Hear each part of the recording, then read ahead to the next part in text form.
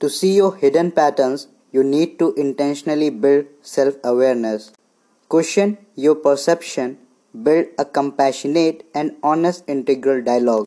Dig deeper into what your real motivations are and have the humility to know you can learn more. Self awareness combined with action opens the door to real change. A blind reaction for the first impulse is usually a record of the past.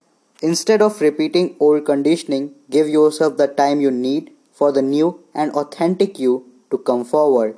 Authenticity is not acting on impulse, it is aligning yourself with your values, integrity, and the new qualities you are working on cultivating.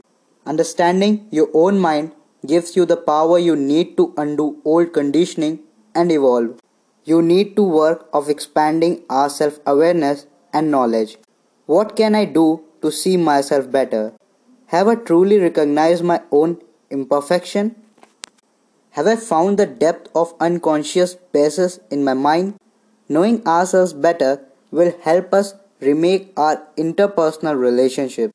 This inner work will decrease the way we directly or indirectly perpetuate racism and will better equip us to move as a collective to remake the world in a way where institutional and structural forms of harm are no longer dominant.